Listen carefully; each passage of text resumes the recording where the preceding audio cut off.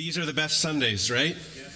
The absolute best Sundays, because we get to see a picture, a visual of the gospel. And it's actually fantastic that we get to see it this morning, because we're concluding a 4-part series called The Greatest Story, where we've looked at these 4 major movements of the Bible. And so in reflection, as we look at where we're at and how the story unfolds, we can also apply it to what we saw here.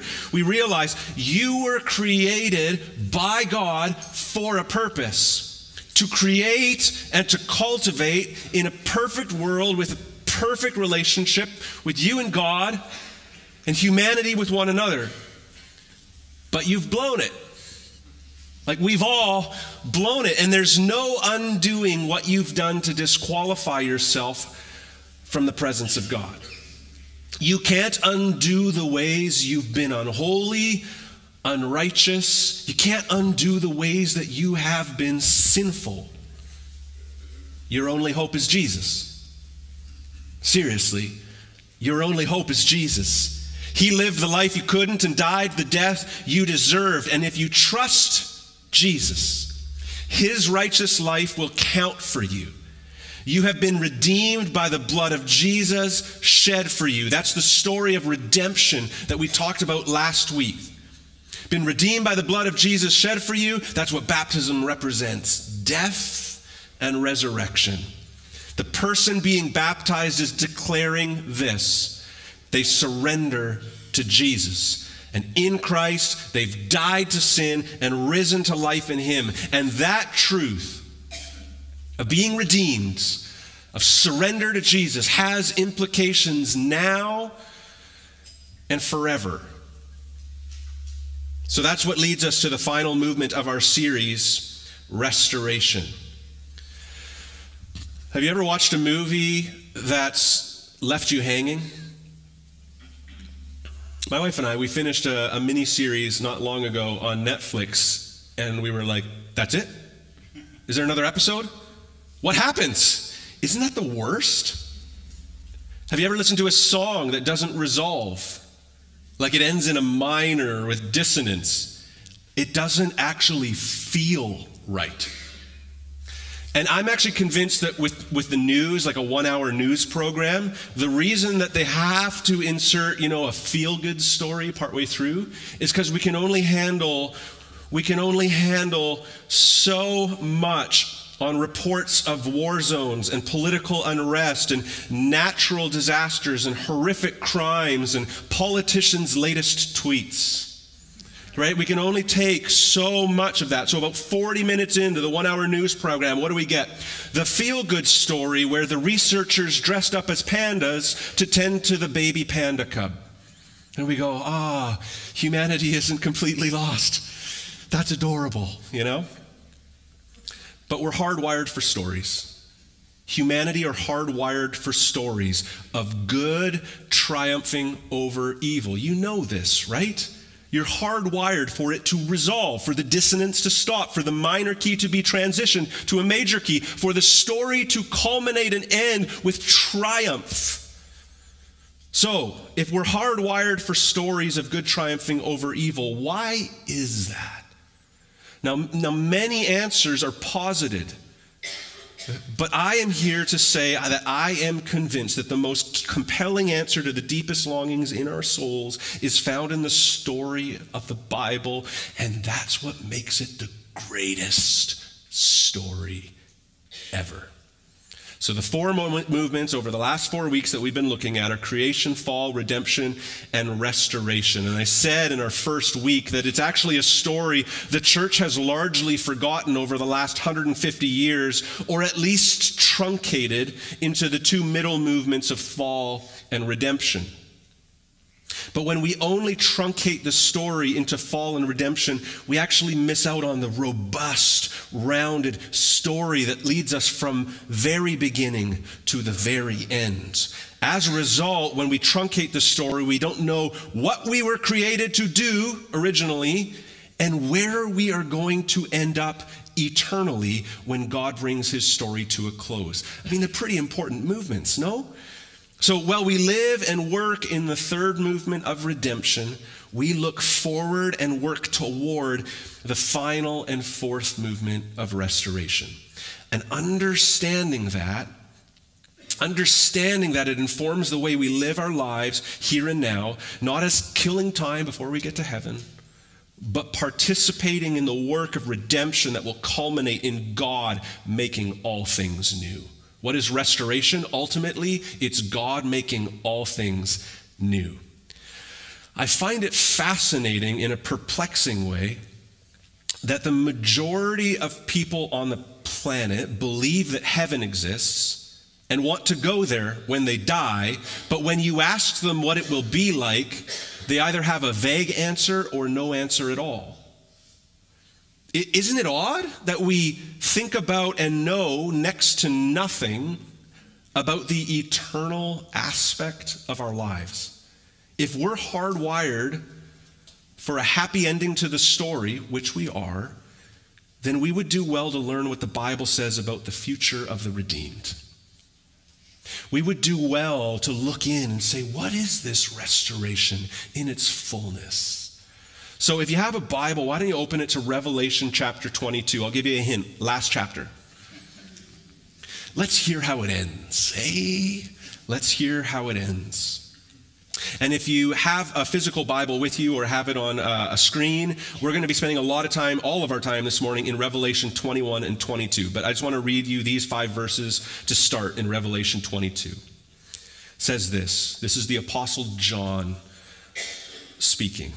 Then the angel showed me the river of the water of life, bright as crystal, flowing from the throne of God and of the Lamb through the middle of the street of the city. Also, on either side of the river, the tree of life with its 12 kinds of fruit, yielding its fruit each month. What a tree.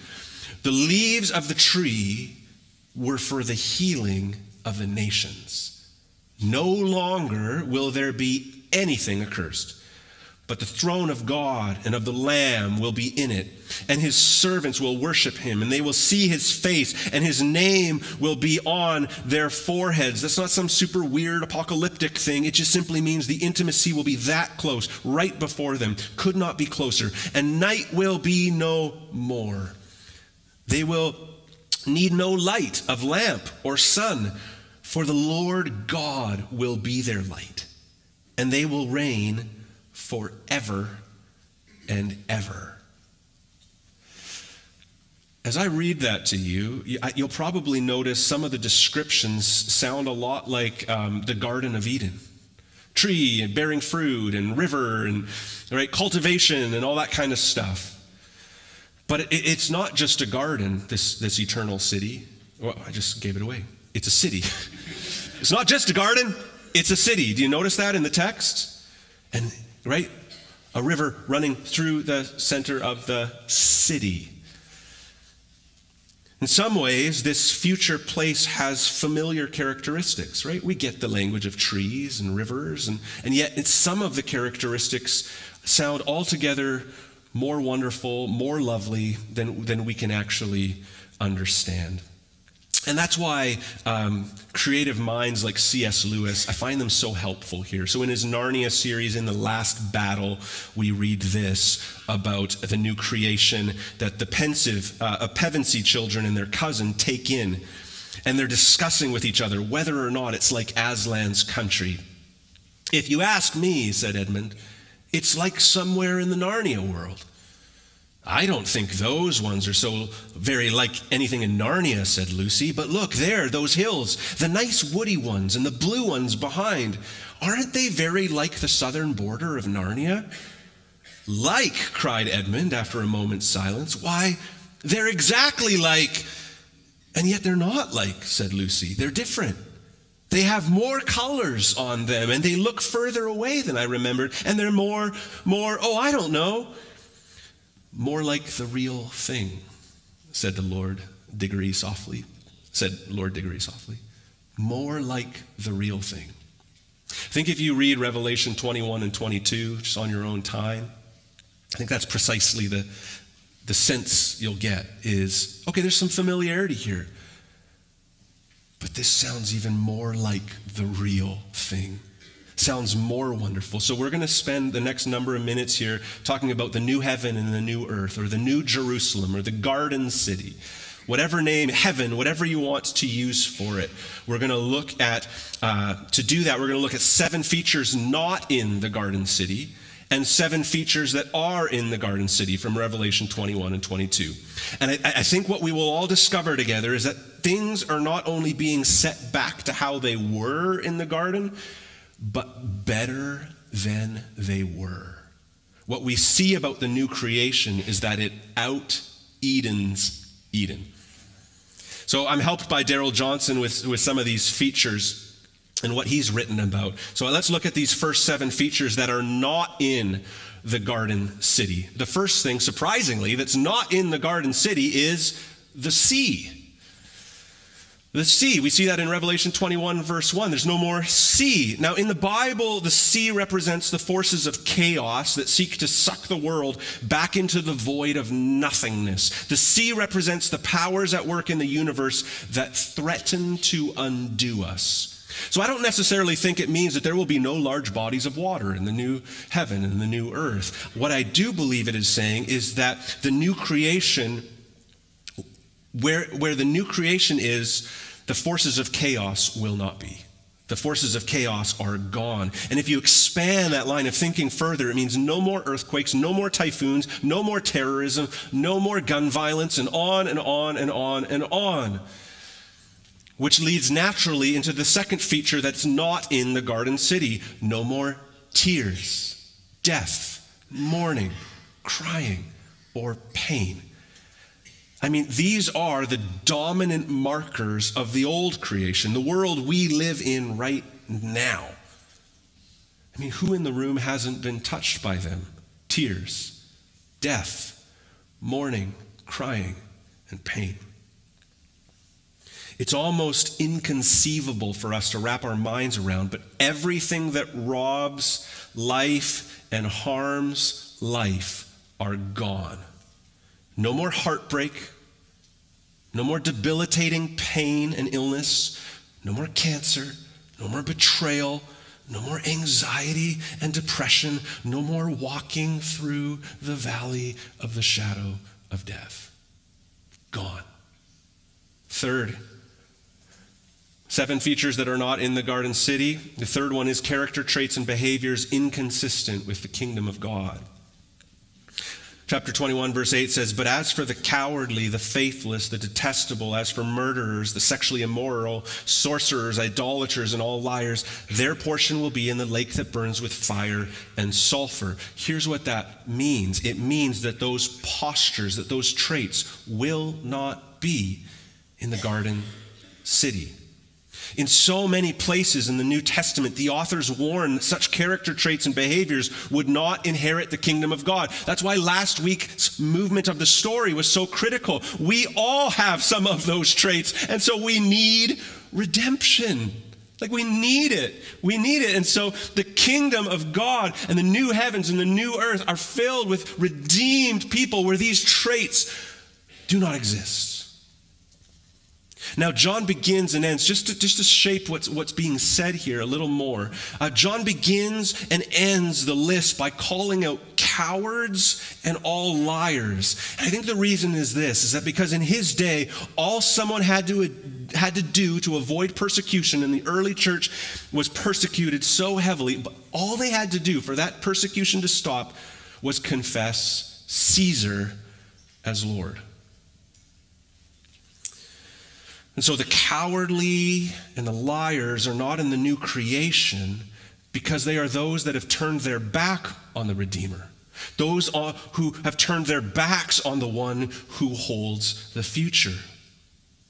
But on the other hand, God says that the ones who turn to Jesus for redemption are actually considered, chapter 21, verse 7, overcomers or conquerors. Those who overcome or conquer will inherit the things of the new creation. And he says, he will be my son. Because of Jesus, those who are in Jesus will reign with Jesus. The inheritance is that you will be a sibling of Christ and you will reign with him. And so those traits will not be in the garden city. The fourth thing, this is another surprising one, that will not be in the garden city, the eternal city, is the temple. Chapter 21, verse 22, John says, and I saw no temple. Now, this would have been unheard of. It would have been undreamed of in John's day. And in many places today, a city without a temple? Why does John not see a temple? Well, we discover in the text that it's because the city itself is the temple. The whole city. The new heaven and new earth are the temple. And it goes on in verse 16 of chapter 21 to describe the new heaven and new earth with measurements. And specifically how big, not really the point. But the measurements are length and width, and then kind of surprisingly, height. I'm not really good at this kind of stuff, figuring this out, but I'm told that makes a cube shape, those measurements. It makes a big cube. And so if you know your Old Testament, you're supposed to think, well, that's a strange measurement. Why is it a cube? What is it meant to make you think of? Well, in the Old Testament, the other thing that is a cube is the Holy of Holies, the inner sanctum of the temple of God, the dwelling place of God. So hear this.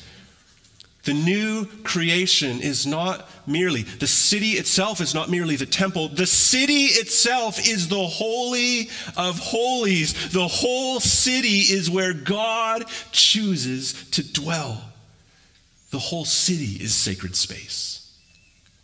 Fifth, there will be no need of the sun or moon to shine upon it.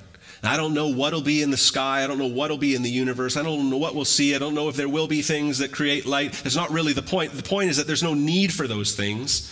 Why? Well, because given that the city is the temple and that God dwells everywhere in the city, the whole city is filled with the light of Christ. Isn't that spectacular?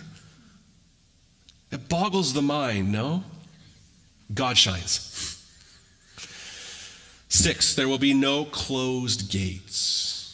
No closed gates. Again, think about an ancient city. How would they protect themselves? Walls around the city, people living within, gates close at night, protect the city. The heavenly city, no closed gates. No closed gates, no closed borders, no longer fear of foreign nations, no more conflicts. God called Israel to be a blessing to the nations, all ethnic groups of the world, and that is the commission that Jesus gave the church to go to the nations, to make disciples of all of them. In fact, we read in the Gospels that Christ will return when we have actually gone to every tribe and tongue on the planet proclaiming Christ, and we get a glimpse of why here. He's going to bring in the nations, but we'll get to that. The New Jerusalem has no closed gates. The redeemed from all nations will dwell in the garden city. And 7th, there shall no longer be any curse. What restoration, hey? After Adam and Eve's disobedience, Eden came under a curse. In fact, all the ground of the earth came under a curse. Human soul came under a curse. Relationships came under a curse. Curse is the relationship between God and man. That's why Jesus had to come in order to redeem and repair the curse. In the new city, there will no longer be any curse. Creation will be set free from slavery to futility and frustration. And in the end, what we see is that it's all about mercy. So those are the things that are not in the garden city. Is anyone else fired up? Okay. I'm going to be honest with you, 9 a.m., not that fired up. 10:45, expecting a lot more fired up because this only gets better. 7 things not in the garden city. It's starting to look beautiful just knowing what's not there. Can I tell you 7 things that are there, that will be there in the renewed heavens and earth? Can I do that? Yes. Woo! Oh, yes. 10:45. All right, here's the first one. God is there. God is there. That's what we see in chapter 22, verses 2 and 3. We see that God dwells among them. It's actually the fulfillment of the promise reiterated for centuries and throughout the scriptures where God declares, I will make my home among them. And what we read is there in the new heaven and the new earth, God's dwelling place with the redeemed. God and the Lamb, that's a reference to God the Father and Jesus, who was the once-for-all sacrifice, the Lamb who was slain. That's the language. They would make offerings over and over again in the Old Testament, but Jesus is the once-for-all sacrificial Lamb, died to pay atonement for our sins. And what we see is that the God and the Lamb are there. They are the temple. It says, and I saw no temple in the city, for the Lord God, the Almighty, and the Lamb are its temple. That God is there means that we will be drawn into the circle of holy love that has existed forever between the Father, the Son, and the Holy Spirit, and we will be there too. Is that not insane?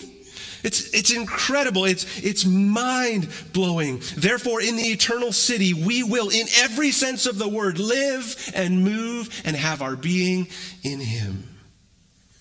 Second thing that will be there is radiant glory. See, wherever God manifests himself, the place shines with God's weighty character. The weighty character of God, kind of made manifest, seen, is really the glory of God. And so what we see is over and over again, if you look at the descriptions of the new heaven and new earth, imagery of gems and jewels, they tell us that the whole of the new creations shimmers and shines because God's presence is everywhere. See, all that makes God be God freely flows in every part of the city.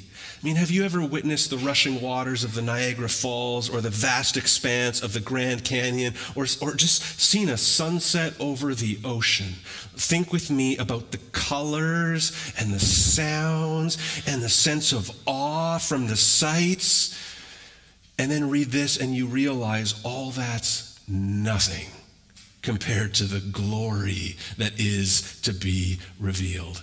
It's what the best of what we see in creation is like a dull manifestation of the full manifestation of God's renewed, restored creation. John in his vision is looking for where this glory radiating throughout the city is coming from. And then he discovers that it's all coming from the Lamb who was slain. Think with me, the writer of Revelation is the writer of John's Gospel, 1st, 2nd, 3rd John in Revelation.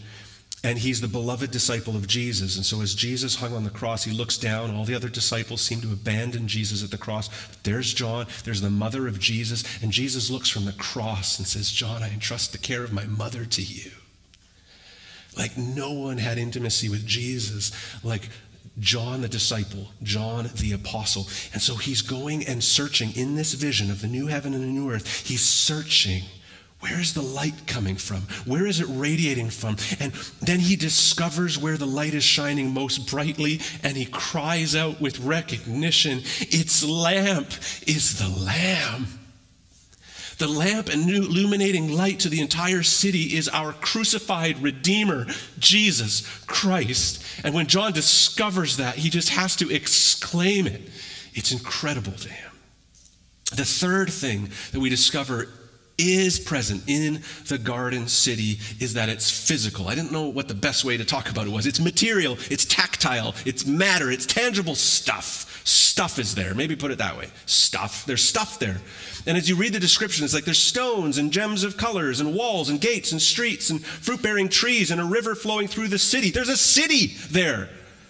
See, Christianity has been referred to as the most material of all faiths, meaning the most earthy.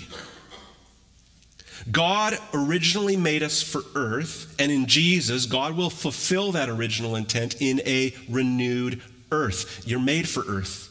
Your eternity will be earthy. In other words, your destiny is, not the cream cheese commercial, sitting on a cloud, playing a harp, bored after 10 minutes, kind of a spirit-orbed thing. That's not your future. That's not a biblical future. The destiny of God's people is not to go to heaven, but to enter a new heaven and a new earth. Our future isn't otherworldly, it's new worldly. At Christmas, we celebrate this. We celebrate that God became human. We call it the incarnation. God the Son took on human form, humanity, flesh. And at Easter, we celebrate that Jesus rose bodily in a resurrection body, different than his Good Friday body, sure, but it was a body. In fact, it was the prototype and guarantee of the new creation. And it's interesting. When Jesus raises, he's actually hungry and he eats with the disciples. Do you understand what that means? Steak. For the vegetarians in the room, it means just, the most wonderful produce. Carrots that really taste like carrots, all that kind of stuff. Do you understand what that means? Right? What an incredible future that awaits us. Jesus, in his resurrection body, ate food.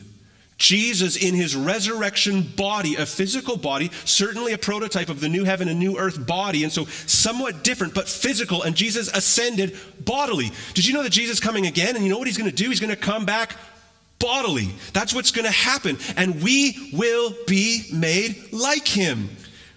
We won't be freed from our bodies, but our bodies will be freed from the sin that causes our bodies to decay. That's what will be abolished. Not only those things, the fourth thing we see is that peoples are there. Look at verse 3 of chapter 21. Some of you will have a footnote to people in verse 3, and it'll be plural, peoples. Peoples plural, meaning of God's chosen peoples. No ethnic grouping, in other words, can bear the image of God as fully as every tribe and tongue can. Right? The redeemed from every tribe and tongue gathering in this garden city together. Ethnicities will not be washed away. They will be celebrated as together, making this kind of more full, robust, beautiful vision of the image of God. That should actually say something about the way we interact with cultures as followers of Jesus. It should affect the Great Commission, knowing that we are to go to all peoples. See, John speaks in verse 24 of chapter 21 that the kings of the earth shall bring their glory into it. Right? Meaning they will be bearers and representatives of their respective cultures. The presence of kings signifies the presence of cultures. Now, I already said we will eat in our eternal home. And now I'm saying all of the best of cultures, nations will be brought in as well. I truly believe that the white person's palate is going to be redeemed so that we can handle spicy food. And that's going to be a wonderful thing as all the nations come and we get to eat each other. And people from Asia and Africa are going to be like, actually, your food's not all that bland. Something will be redeemed in there as well. And we'll just enjoy all of that. Okay, I digress. Fifth, there is creativity. There is creativity. Peoples, kings, culture, these are all suggesting civilizations and all that goes with them. God's not saying, I am making all new things. You notice that, right? He says, I am making all things new. Do you know that Paul picks up on this language in 2 Corinthians 5, and you know what he calls redeemed people? New creations. He hasn't discarded us and put something else in. He's redeemed us. He's restored us. He will restore us fully. And I truly believe that's what he's going to do. The new heavens and the new earth is fully redeemed, fully restored. He's not making all new things. He's making all things new. Anthony Hoekema, the Dutch theologian. For my Dutch friends in the room, I like to throw a Dutch theologian in there every once in a while. And he said this: will there be better Beethovens on the new earth? Shall we then see better Rembrandts? Better Raphaels? Shall we read better poetry, better drama, and better prose? Will scientists continue to advance in technological achievement? Will geologists continue to dig out the treasure of the earth? And will architects continue to build imposing and attractive structures? Will there be enticing new adventures in space travel? I guess that depends if SpaceX will be there, you know? And I really believe that Apple will be there because it's fully redeemed and androids will be done away with, right? To the lake that burns with sulfur. But yes to all the things Hoekema is bringing up. Yes to vibrant, unceasing creativity. It's been said that culture is the furniture of heaven. What a statement. See, all of those who have been redeemed by Jesus will reign with Jesus forever. This was the original plan, to exercise dominion over the earth. I really believe that before the fall, the whole intention was that that Garden of Eden would become a garden city. But in our future, what is coming is an even greater, even better, even more stunning garden city. We don't know exactly what it will all look like, but we do know that in the new city, we will do it right. The great paradox, of course, is if there's baseball in heaven, will all the batters strike out because of the perfect pitching? Or will everybody hit a home run? Here's my very important answer. I don't think strikeouts are a sin. So I think the game will be actually quite similar. Just better umpire, better calls. All right, 6. Let's not get off track. 6, there is life. There is life. See what happens when I go off my notes? All right, there is life, which explains all the creativity. Life is there. I get that seems obvious, but listen, there are different Greek words for life. One is bios. That's not the word used in this text. Bios means life we inherit from our biological parents, but that decays and runs down and finally dies. But the Greek word zoe is used, which is the life that doesn't run down. Zoe is the life God has and the life God is. So when you read about the river flowing with the water of life, it's Zoe, or the tree of life, it's Zoe, the life God has and the life God is. And so what happens is that God brings us back to his original plan for creation with the river of life flowing down the middle of the street, but better, flowing directly from his throne. In the new city, we no longer live independently of God. How can we? He's everywhere. He's available. He's manifest in his presence, and he's filling us and filling space with his glory. The Apostle John saves the best for last because God is the best thing about this new and better Eden. And so the very last thing that he describes about the garden city is found in verses 4 and 5 of chapter 22. Those names are written in the Lamb's book of life. Those whose names are will see his face. This is a renewal of walking with God in the cool of the day and then some. This is access to God like no one has ever known. So what's the 7th thing that will be there? The face of God. We will see the face of God. Faith will become sight. Now, this is important for us to see because in the Exodus account, Moses asks precisely this: God, show me your glory. Let me see your face. And God told Moses that no human can see him and live. But God graciously, though, takes Moses, puts him in the cleft of a rock, covers Moses' face as he passes by, and then reveals himself, but really his back, or some interpret it as where he just was. And that was enough that when Moses came down the mountain and others saw his face, it was beaming so brightly from seeing where God just was that they couldn't even stand it, and they couldn't look at his face. Because anyone who would see the face of God would die. But here we see the most wondrous thing of all about the new creation is what? We will see his face. But how does that work? How shall anyone see his face? I think the deepest longing of the human heart is precisely that. But how can it happen? Well, the answer is that we will be changed. See, Moses wasn't allowed to see the face of God, not because he was human and God was divine, but because he was holy and God is altogether holy. But we will be changed, we will be glorified, we will be made righteous fully, completely in Christ. And therefore, 1 John 3 verse 2 is precisely right. We know that when he appears, we shall be like him, for we shall see him as he is. Something will happen to us that will make it possible to see the face of God and live. Darrell Johnson, reflecting on this incredible scene, speaks in the first person as Jesus and says, I was there at the beginning. I will be there at the end that is the beginning. I was there in the beginning, as the source of everything else. I am there in the end, as the inherent destiny of everything else. The vision is as grand and beautiful and secure as I am. It will come into being. It already is coming into being. So finally, just to make a couple application points, I want to suggest what restoration means for your future and also what restoration means for your present. It means a lot of things for your future. One is that this vision goes beyond what any of us can imagine, but it's not a fairy tale. It's not fiction. It is not wishful thinking. This vision of a new heaven and a new earth is given to us by the one who holds the future. It says multiple times, Jesus does in Revelation, I am the Alpha and the Omega. I am the beginning and the end. Therefore, if you have been redeemed, no one can undo the new life God has given to you. It's a promise. It's secure. You facing difficulty right now? Know this. Your future's glorious and it's secure.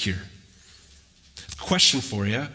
If you found out that the Father and the Son and the Holy Spirit weren't going to be in heaven, but that the water living and the trees leaves healing and the walls jasper and even loved ones there, but God not there, would you still want to go?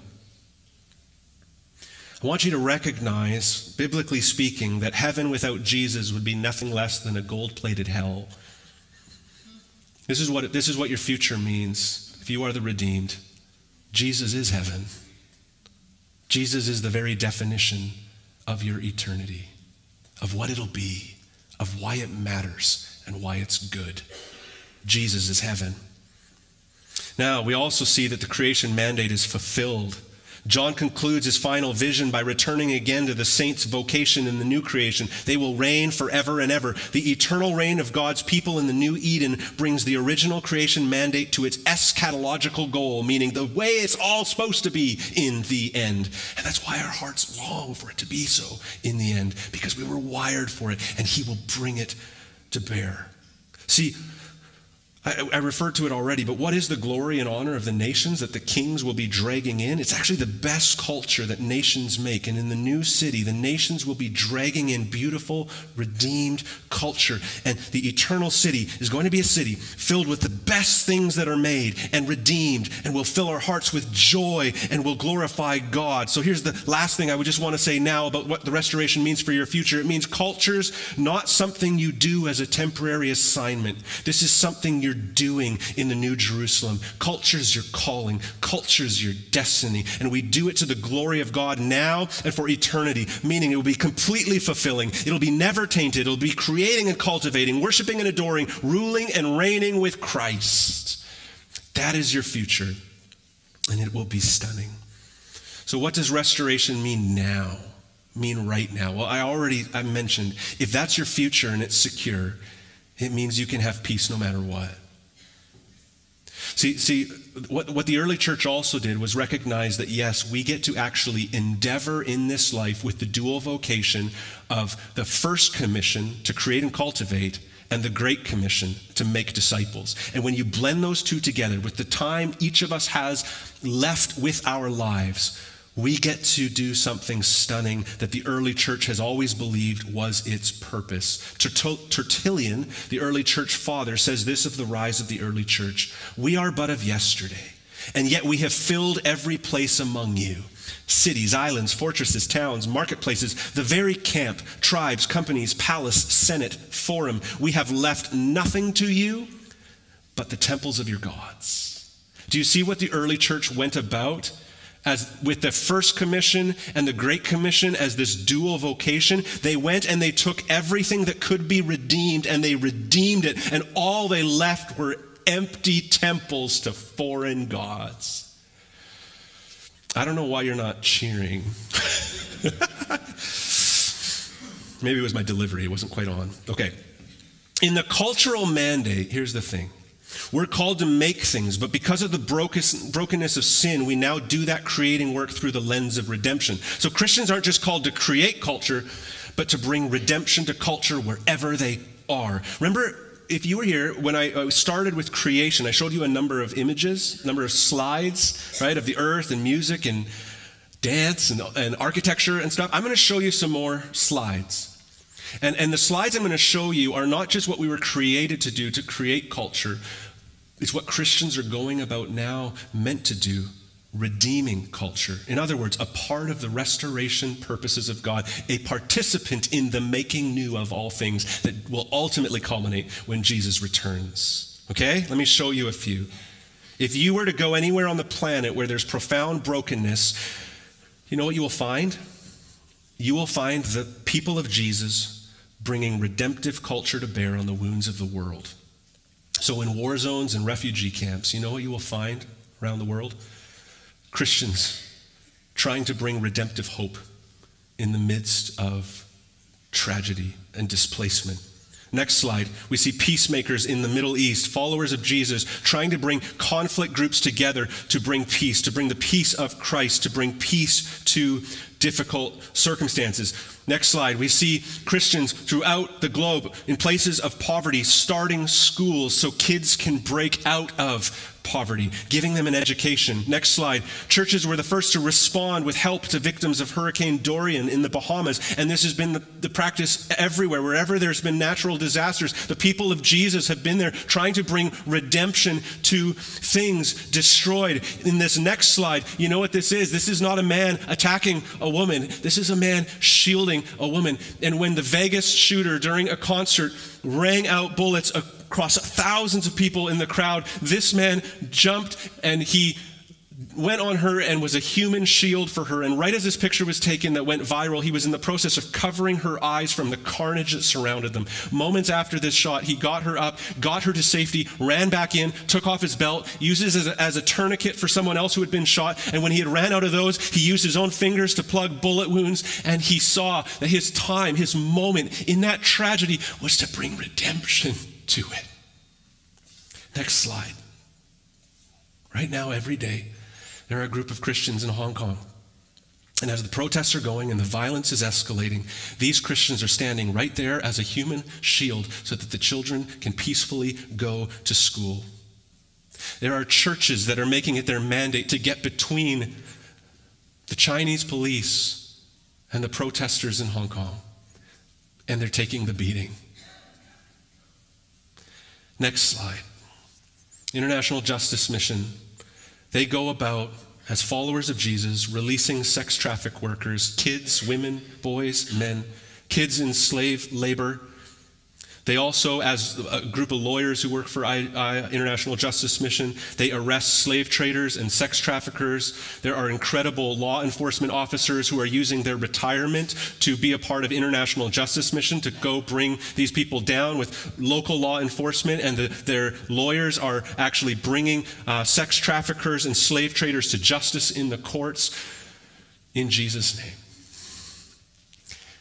And when I get to preach to you in this church, my hope and prayer is that a bunch of kids in the room will be the next International Justice Mission lawyers, will be the next teachers to kids in poverty who need education. And when tragedy strikes, that you will take that cross-shaped posture of Jesus and take the bullets and take it all, that you might bring redemption to bear in the ugliest of all places. I also recognize many of us are not called across the world.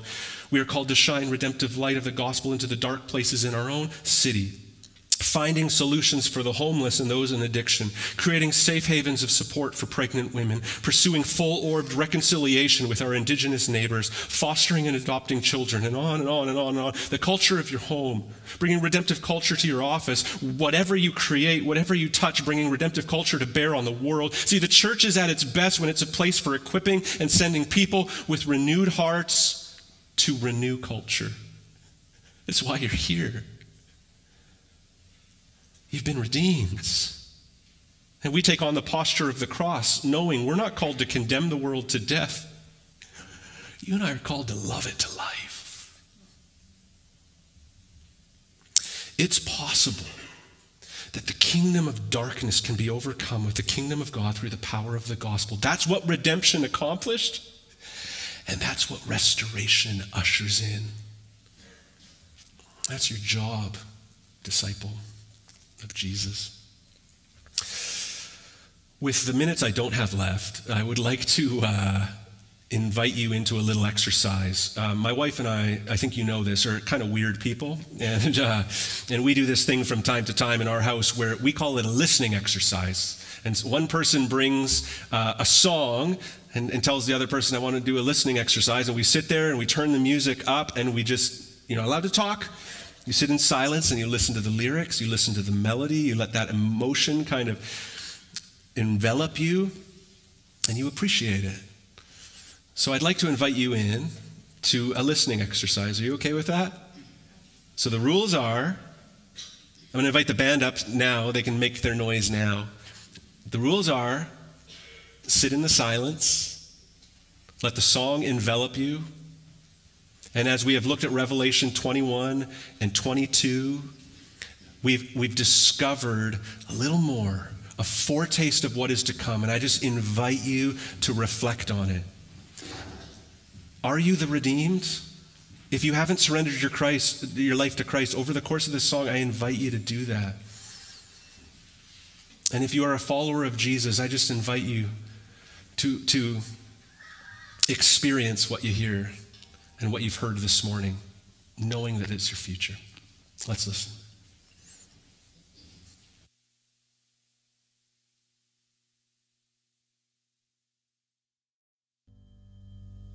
Yes, one day we will see face to face Jesus. Is there a greater vision of grace? And in a moment we shall be changed. Yes, in a moment we shall be changed. In a moment we shall be changed. On that day. And when we all get to heaven, what a day of rejoicing that will be. When we all see Jesus, we'll sing and shout the victory. We'll sing and shout the victory.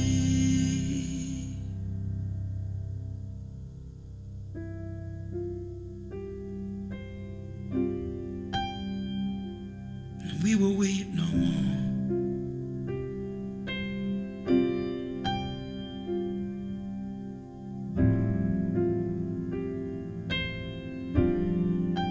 No more tears, no more shame, no more struggle, no more walking through the valley of the shadow, no cancer, no depression, just the brightness of your glory, just the wonder of your grace, everything as it was meant to be. All of this will change. We'll see you face to face. Jesus face to face.